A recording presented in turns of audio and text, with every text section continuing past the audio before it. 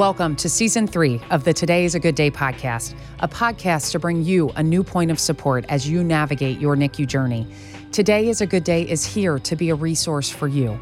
We share personal stories from families who have been there, important advice from medical professionals, opportunities to focus on self-care, and more.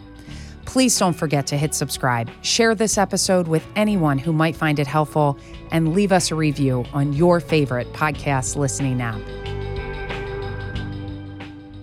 Before graduating from the NICU, you choose a pediatrician to care for your baby after leaving the hospital. If you're a new parent, this can be an overwhelming task, making sure you're asking the right questions and finding the right fit for your family, especially after a NICU stay.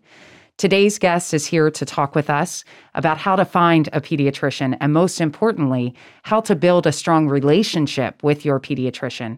Dr. Andrew Lubell has been in practice as an owner and clinician at Lachman and Lubell Pediatric Associates in Montgomery County for over 20 years. A native of New York, he attended Binghamton University, where he graduated with honors and a BA in biology. He then attended the Mount Sinai School of Medicine, where he excelled and graduated, earning the honor of being inducted into the Alpha Omega Alpha Honor Medical Society. His training then took him to Philadelphia, where he completed a residency in pediatrics at the Children's Hospital of Philadelphia. Dr. Lubell has been the medical director of the True North Medical Group for the past 3 years. He has been recognized as a top doc in Montgomery County for many years and listed as a top doc by Philadelphia Magazine the past 4 years. Dr. Lubell is married to Dr. Heather Orman Lubell, and together they have 2 wonderful sons.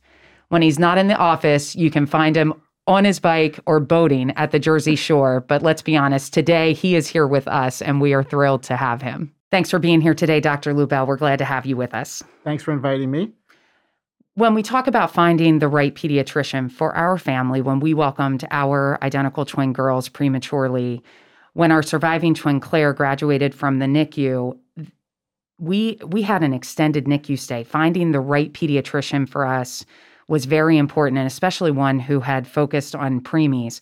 So for other families who are navigating the NICU journey, or really anyone who's looking for a pediatrician, what's the first step that they should take? What questions should they be asking when they're trying to find the right pediatrician?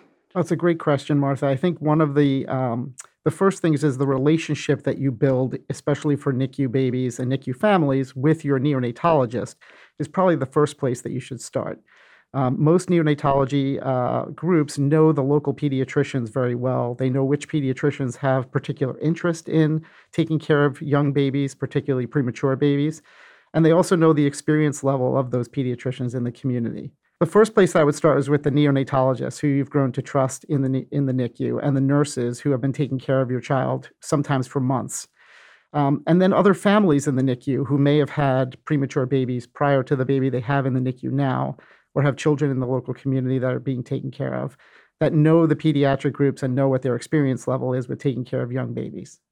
And with that, oftentimes, I remember speaking to other family members before we left the NICU to find out where they were going. I actually think that's how we found you, because our brother and sister-in-law, they had their children coming to Lachman and Lubell. But what do you say to families when they do have family members who are saying, hey, you should check out this practice, you should talk to this practice? Should people call several practices to interview them to some extent? So I think interviewing practices is an important part. We definitely interview patients, families on a regular basis. We probably do less interviews with parents of premature babies because their lives are so overwhelmed while they're in the NICU. But certainly calling practices, doing in-person if you can, under COVID situations, obviously that's more difficult, or a telephone Zoom meeting with the pediatricians to ask the questions that are most important to you, questions that the neonatologist may have prompted you to ask, or the nurses may have prompted you to ask. So interviewing multiple practices is never a bad idea. Certainly word of mouth probably carries a lot of weight. If there have been families in the NICU who have had a great experience with a particular either pediatrician or group, that's probably going to be your best bet in terms of starting there and interviewing those folks first and seeing if you get the right feeling from them. That's great advice. And I know in the NICU, we had received a paper that had a list of all of the local pediatricians. It was very overwhelming. So I think your advice of talking to the neonatologist, talking to the nurses, if you've made a connection with other families in the NICU, talking with them and seeking out their advice, and then making several calls to find out where you really want to go. When someone has found a pediatrician that they are planning to bring their baby in for their first visit, what's the first question they should be asking you, and especially after graduating from the NICU? So I think probably the most important question, now that I've done this for many years, what is your experience level with taking care of premature babies? And obviously, there's a difference between a 23-week preemie and a 36-week preemie in terms of what experience level does that pediatrician or that provider need to have. The needs of a X23-weeker coming out of the NICU, even if they've had the perfect neonatology stay, is still going to be much greater. And so having somebody who's never had experience navigating specialists who take care of these preemies, navigating all of the needs in terms of development that these children are going to have, that's probably the first question you need to ask is what experience level do you have taking care of young preemies? And a lot of times these families, like our own, we were coming out of an extended NICU stay, a lot of ups and downs. We didn't know what Claire's future would look like at the time. It was difficult leaving all of the care of the hospital. We had, 80 nurses and a team of doctors who were taking care of Claire on a daily basis. How do you help families transition from that NICU stay, that big team of neonatologists who were calling on a daily basis, to the pediatrician where you don't talk to them every day and you might call if you need something or you're nervous you're calling too much? Right. So I think the scariest thing for families when they go home, whether they're bringing their preemie home or they're bringing their full-term baby home, who might be their first child, is the fact that nobody's monitoring that child for you anymore. And certainly with preemies who have been ultra-monitored for many, many months sometimes, that feeling of, is an alarm going to go off to tell me that she's not okay? Is an alarm going to go off to tell me that she needs to feed? That feeling of you have to follow your instincts is difficult. And I think the most important thing... I'm smiling under my mask, Dr. Louvel. I totally agree with you. So the most important thing there for the pediatrician, and I think this is true of not just preemies, but of all babies coming home, is that they reassure you that, yes, there's not constant monitoring, but the neonatologist wouldn't have sent you home if they didn't have full faith that your child is going to do well and that you're capable and more than capable of taking care of him or her. And the second piece is reassuring them that even though you're not having somebody hovering over you 24/7, we're here for you. You're not home alone. And I tell parents this all the time. There's a reason we have a phone available 24/7. Mm-hmm. There's a reason there's a team of us that are, available to answer questions and don't think any question is silly. The reassurance to families that they're not being, let out of the hospital and basically out on their own without an idea of what to do is probably the most important thing you can do in that first visit. That's important advice. And I think the opening that is why there is the 24-hour line to call. Sure. I know we call that line frequently, but but that's important for families to know. You can call when you need to, and it's okay no matter what time of day to call, and to make sure that you feel comfortable with your baby at home. But it is such a big transition to make. And when you go home with monitors or your baby has special needs or they're on special medications, how do you help families manage through that piece of it? So I think pediatricians who have done this and have experience with this understand who the other pieces of the team are in the community, whether it be the folks that are going to be monitoring your respiratory monitor, the folks that are going to be doing cardiac follow-up, whether it be the neonatologists themselves, who are certainly still going to be involved in care. At Abington, we have the luxury of having a follow-up clinic that the neonatologists help us to manage in the first couple of months for those babies who may have more needs, still have neonatology needs, and so the relationship with the neonatologist is important. I think just to backtrack a little bit, the relationship with the neonatologist has to be a good one and has to be an open line of communication while they're in the NICU, so that when they're ready to come home, you understand what this family has been through, what the baby has been through, but whether the baby's been through multiple medical procedures or whether it's just been a long period of time of feeding and growing in the NICU, mm-hmm. It's important to have that communication with the neonatologist.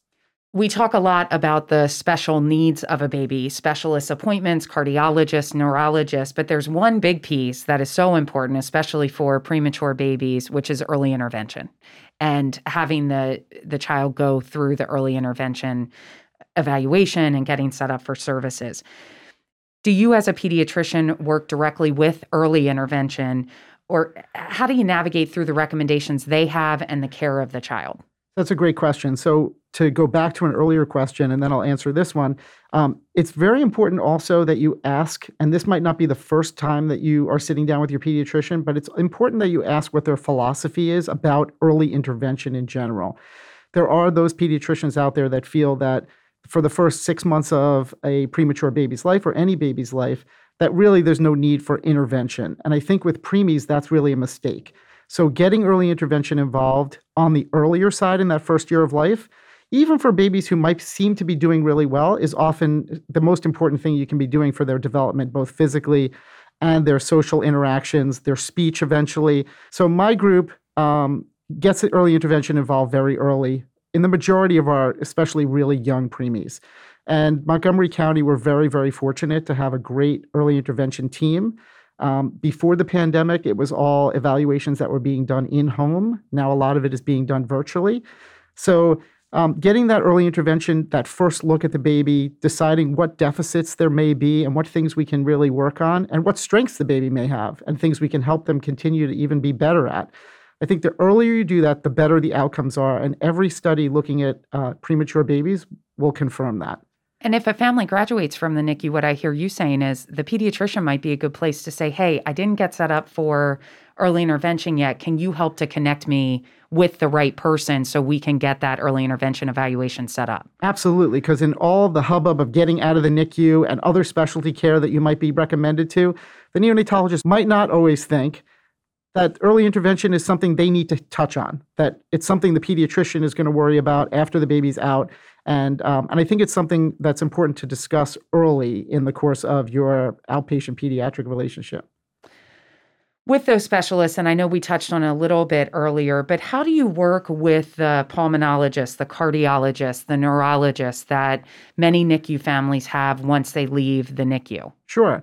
So one of the other things that I think is important, whether you're within a hospital system or you live in an area where the specialty needs are not as easily available, is to make sure that those specialists are communicating with each other and that you're sort of the medical home to quarterback that for the family.